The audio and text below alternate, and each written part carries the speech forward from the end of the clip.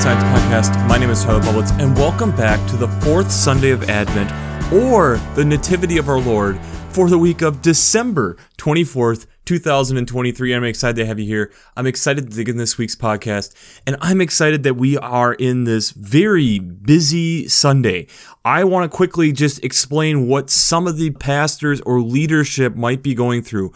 We have still the typical Advent Sunday, and then we have Christmas Eve, Christmas Day services, and so you could potentially be getting doubled or tripled up compared to what you typically have. So give these people a little bit of credit. It's a really difficult week, and this also means for me, there is a crap ton of text to be able to go through this week, to be able to cover everything, and on top of it, we're going to talk about something that's huge breaking scientific news. That's the science tie-in this week, but it also has a little bit of own controversy within it. And I think it kind of balances things out well. And I think it gives us something to be thinking about and anticipation, which plays into well to the Christmas story as well. So let's just jump into the question from last week, which was, how are you prepared as an individual and as a community for Advent and Christmas? And I think this is a great question to be contemplating and thinking about just in general. It's so easy for us to get wrapped up in the go, go, go of our lifestyle that I think there's moments like this, and why I do appreciate Advent so much, why I do appreciate celebrating all 12 days of Christmas, is to take a breath, to pause, to say it's okay for us to reflect and really get truly reflective on what this all means, what this season and what this whole part of Christ coming down to be part of us and be with us truly means. And how does that change our life moving forward as an individual and as a community? And I think those are the questions that are so hard, but so vital for Advent. So let's jump into the Advent text here to begin with. And I'm going to be trying to summarize these super quickly because we have a lot of text this week. So the Old Testament text for Advent, the fourth Sunday of it, is from 2 Samuel chapter 7, verses 1 to 11 and 16. This is where God has been talking with the prophet Nathan, who has been working with King David. And the people are starting to have this idea that they're wanting to build this great, majestic thing for God. And God is reminding them initially with the idea of, I have been in tents, I have been in tabernacles, I have been moving all around, and when have I asked for that? When have I asked for a solid place to lay my head? No. What I've been telling you is that now is a time that I'm going to start having you guys as a group settle into where I have promised you to be, and recognize that this is the beginning of us stating our claim of where we're going to be for generations to come. We have alternative Psalms this week, and it kind of picks up where we had one of these last week, which was Luke chapter 1, verses 46b to 55. This is the Magnificat. This is where when Mary hears the news of what has happened to her, she then goes into this praise psalm of recognizing how God has lifted the lowly and humbled the mighty, has been continued to be with people through the good and the bad, through the times that are difficult and the times that things are going well, and recognizing that this God of abundance, but also this God of judgment balances each other out to having this fair judge of who God is. The psalm that goes with that is Psalm 89, verses 1 to 4 and 19 to 26.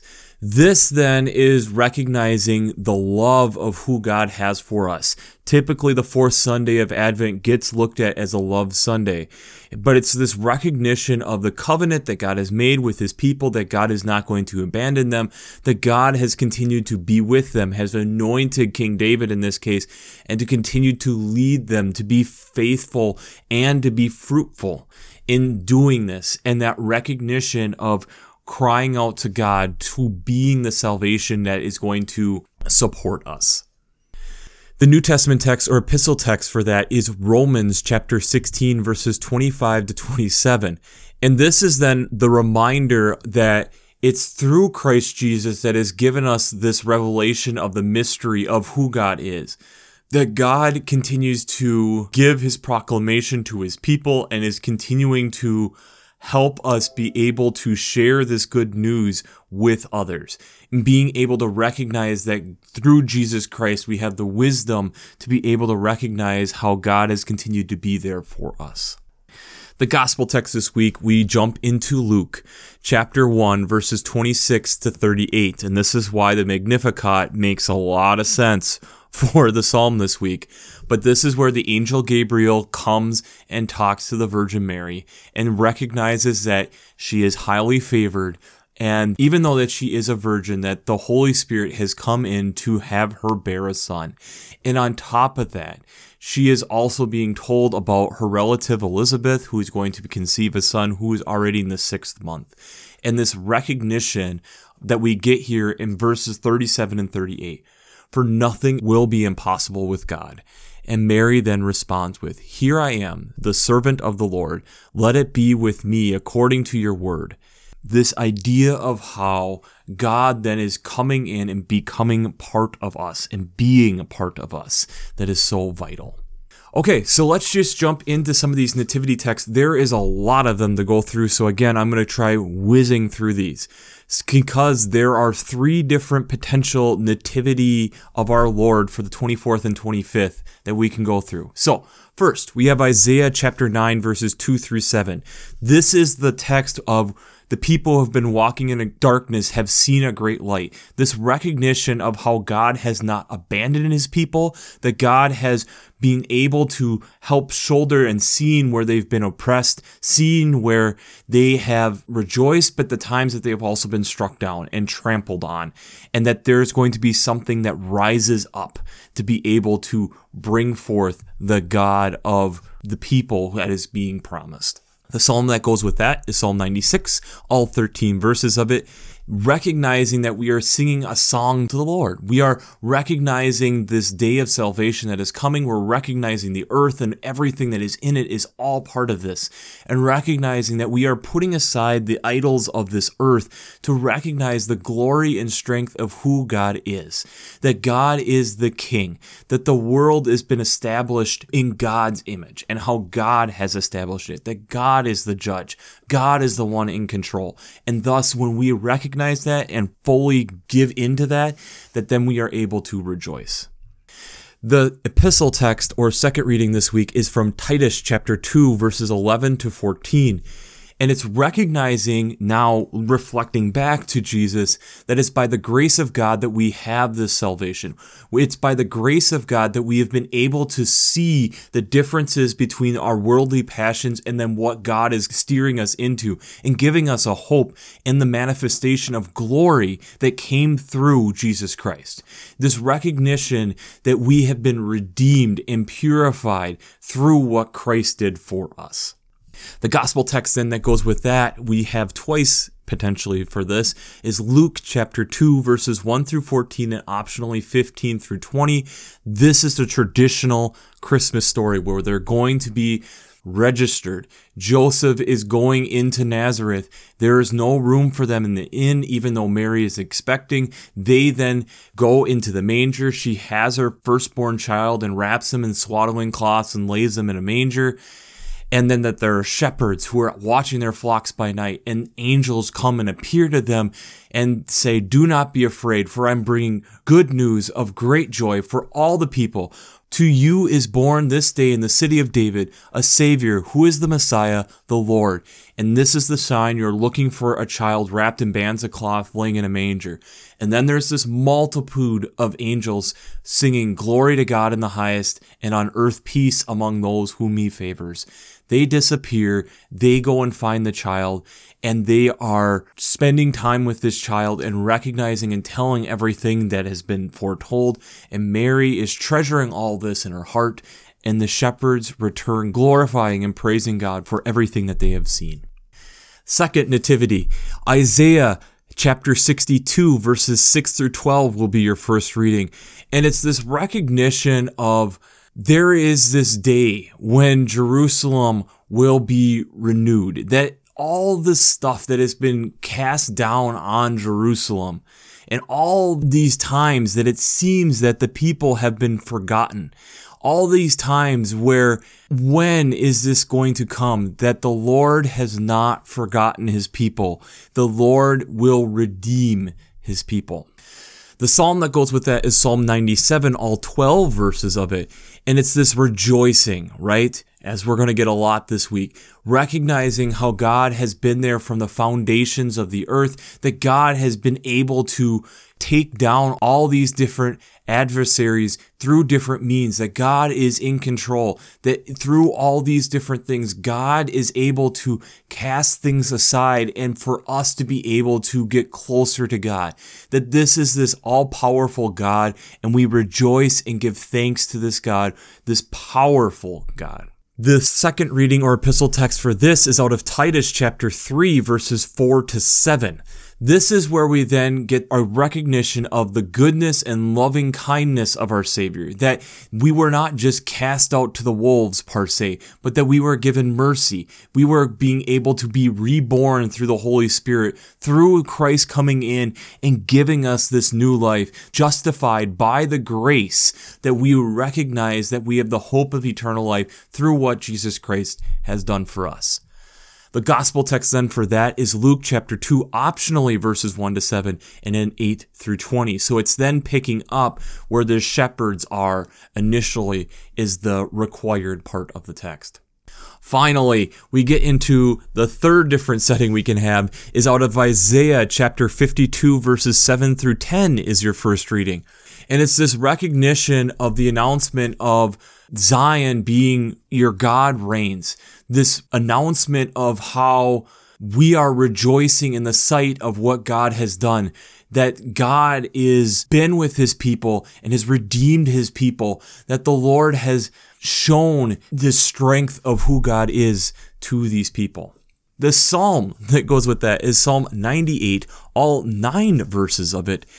And this is then this song of praise, this song of victory, of vindication, of how God has remembered the steadfast love and the faithfulness of Israel, making a joyful noise to the Lord, singing praise, the trumpets, the horns, we're pulling out all the stops. That all of this is singing praise to God in recognition of what God has done. God has not abandoned his people. God has done it, and look at how God has done it. The epistle text or second reading this week is out of Hebrews chapter 1 verses 1 to 4 and optionally 5 through 12. This is then the tie back in recognizing that as prophets have foretold this through generations, that God has done this. We can see it, we can track it, and that we have not been begotten. We have not been forgotten. We have a begotten Son, the only Son of God, who has come and been on our behalf, has been there for us, that we have the recognition that the angels came and worshiped him. We have all these recognition of what God has been able to do, this recognition of all the hard parts of life that were there have been separated, and that from the beginning that God has been there and God has been able to help us through this. And yet times change, all these things change, but God doesn't change. We just continue to understand at a more deep understanding of who God actually is. The gospel text for this is out of John chapter 1, the first 14 verses of it. This is one of the more beautiful quoted sections of scripture, I believe. You get this very poetic, in the beginning was the Word was with God, and the Word was God. He was in the beginning with God. This idea of how in the beginning, when God was creating, God in all parts of who God was there. And nothing came into being without it. And they created the light, and man came, and there was this person to help testify to the light named John, but he was not the light. He was there to help lay a path for us to be able to understand who this is, and that we might become children of God, to be able to understand who God fully is, to be embraced and hugged into that family, to be able to see the glory of God and recognize the glory of what God has done through his only Son, full of grace and truth, to be able to enlighten us and bring us into the fulfillment of what God has been promising. So, before we jump into how faith and science come together this week, we have to do our shameless plugs. Working Preacher. If you haven't checked out Working Preacher, I highly recommend it. Between the Sermon Brainwaves podcast, their commentaries, their discussions, since I'm not an ordained minister, I use them on a weekly basis to help give me some direction on how to bring all these different types of text together, along with all the different ideas and commentaries that are over there. If you haven't checked that out, I'd highly recommend it. I'd also highly recommend checking out the Revised Common Lectionary coming from Vanderbilt's Divinity Library.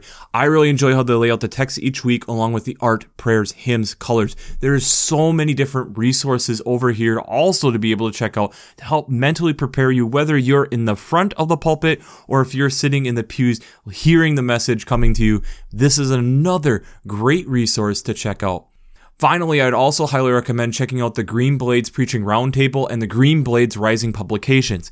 This gives you a lot of reflections, ideas, and again, different written commentaries on thinking about these different texts from a more ecological lens. If you enjoy listening to me ramble and talk about this stuff for 30 minutes each week, you're going to enjoy signing up for these different newsletters and hearing about some of the different ways that people are looking and utilizing their impact within the world to be able to look and breathe life into these texts in our here and now. So I'd highly recommend checking out the Green Blades Rising publications and the Green Blades Preaching Roundtable. I'd highly recommend checking out both of these resources. That'll be the first link down in the reference section.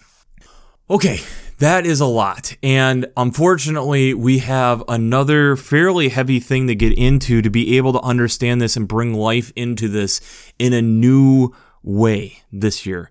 Because I think some specific science news that has come out in the last 2 weeks, I think can really help us understand this in a much different way, especially this holiday Christmas season.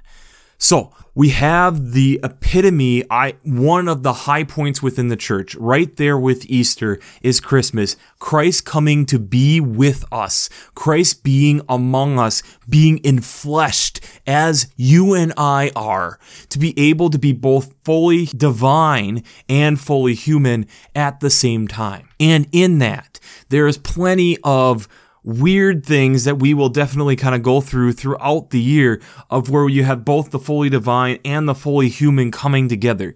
But we also then have this moment of recognition of this is a moment that things change. Within the Christian faith, this is a huge turning point of what we know as life. Being followers of the way dramatically changes with the birth of Jesus. And it will now, for the next 33 years of Jesus' life, drastically change the followers and what does it mean to follow God. Right now, this last 2 weeks, both in the UK and the US, we have passed the first cell-based gene therapy, which is using CRISPR-Cas9. Now, that might sound like a lot of mumbo-jumbo, but stay with me here. Right now, what the FDA here in the United States has approved is Casgevy, and what that is doing is a treatment for sickle cell disease. Sickle cell disease, down and dirty, is the red blood cells within your blood, which carry the hemoglobin, which is the oxygen in your blood, typically are round. In sickle cell, they are deformed to look kind of like a sickle crescent moon shape. When that happens, it allows for them to potentially get stuck and create blockages, and the blood doesn't flow as well, along with you don't have as much oxygen in the blood, which can cause a lot of pain. And typically, these people's life expectancy is much shorter due to this.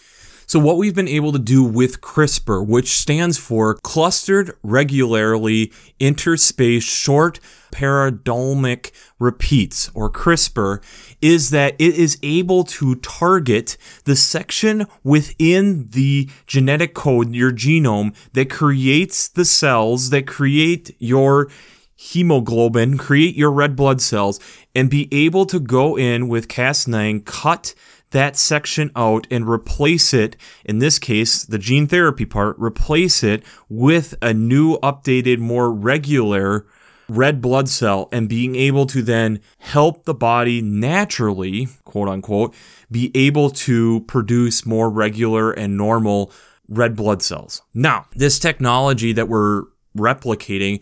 CRISPR was actually found more in bacteria that it was doing it, and then we have been able to figure out how to take that and be able to do it in gene therapy, and which in 2020, the two people who won the Nobel Prize for chemistry was with CRISPR technology, being able to start digging deeper into this. And I'll attach, again, a lot of links down below on this because there is multiple different ways that this can go. There is a lot of different potential, how it could potentially impact our own world. One of the things, like with this and how it's been slowed at moments, and this is where even AI comes into it, is as you're changing your genetic coding, is how are the proteins coming out of that and the different things going to look? Are they going to be able to be what we're expecting? And that's where with AI, over the last few months, we have been able to show the ability to take the data, the actual genome, and run it through AI, and it can predict very consistently what the proteins are going to look like. So thus being able to help give some certification to what are we going to have with all this. This still comes with drawbacks at this point, especially for sickle cell. You're still going through the chemotherapy. You're still doing your own blood draws and everything, but the potential of what it's actually doing, and it's still a very expensive technology at this moment, but the expected life expectancy goes up and the quality of life for these patients increases dramatically.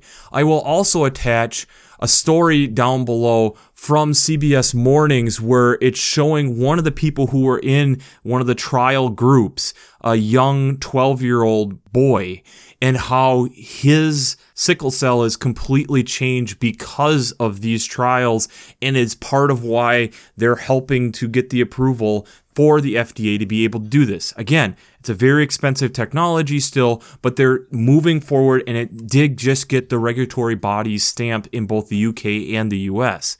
Sickle cell also, unfortunately, targets more African American and Asian American demographics. So in this, there is whole questions of what this all does, because yes, in a certain way, this could potentially allow for people to be playing God. And the beautiful thing is that in all of this right now, where the science is at, they are proceeding with a lot of caution. This has been something that they have been working on for over a decade, and recognizing that there is a lot of potential upside to it, but we don't want to overreach it. And that's where right now, a lot of these trials, there are still this kind of asterisk that's being placed by it is, yes, the stuff initially is looking awesome, and yes, we're going to approve it now, but we don't know what the long-term ramifications are, and we still are monitoring these. And so the whole idea of how we have now the ability to be able to go in and potentially, we're not to the point where we can say it as a scientist,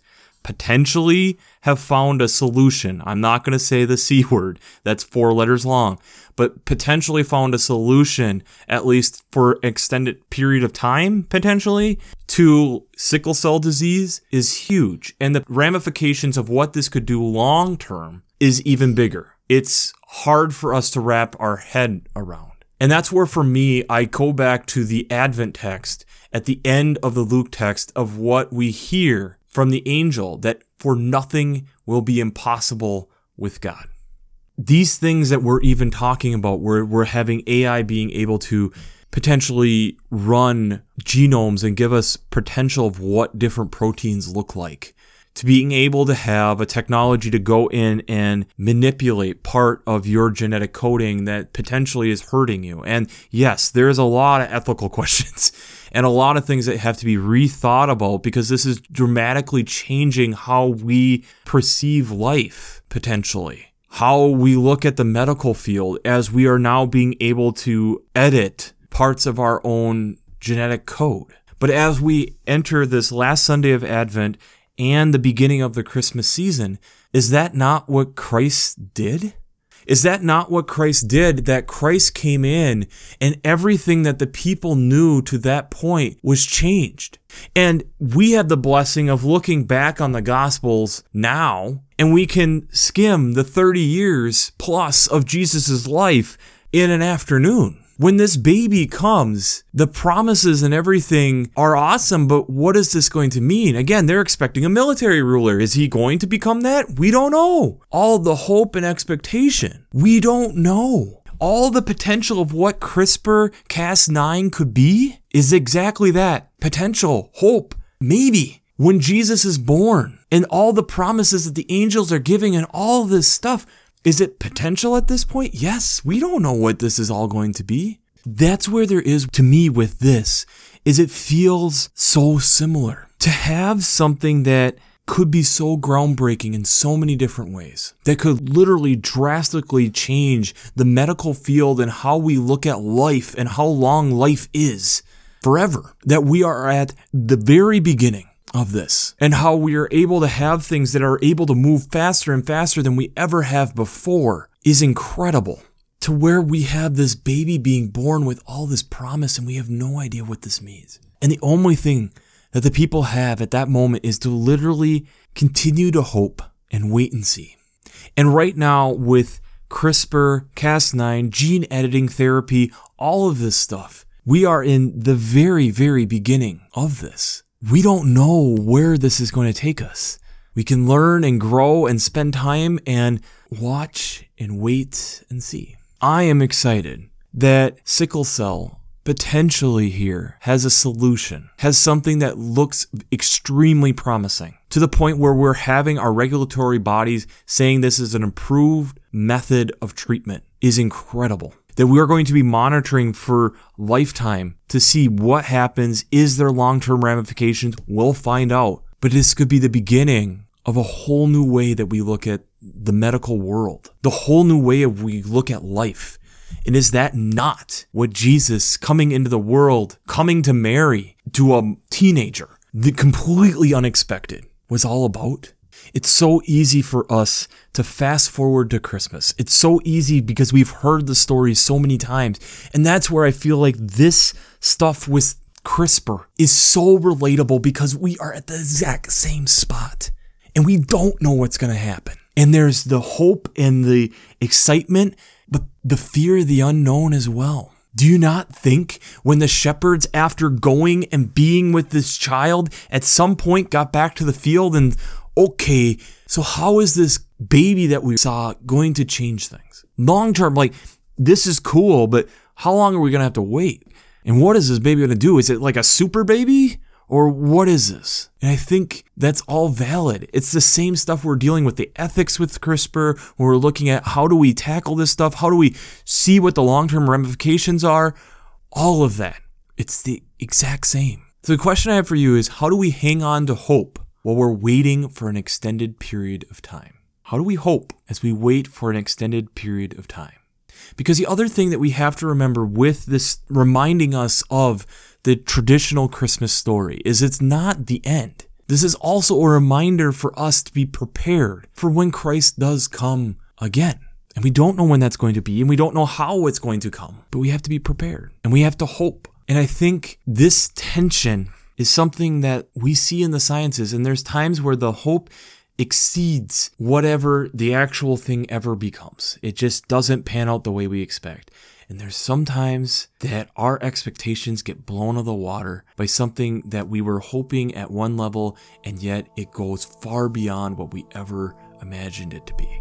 And that's so similar to what Jesus was for us. And as Jesus returns, we have no idea, but I just know it's a God who exceeds our expectations. And as we are waiting in this moment of what CRISPR will be for us, there's a beauty. There is a beauty to that helps us get a taste of what that first Christmas was really like, as this baby sitting there is being told that it's going to change everything. Just give it some time. As now we are on the doorstep of gene therapy that has promises of drastically changing everything. We just have to wait and see, and keep having scientists put in the work and time to see what this all can become.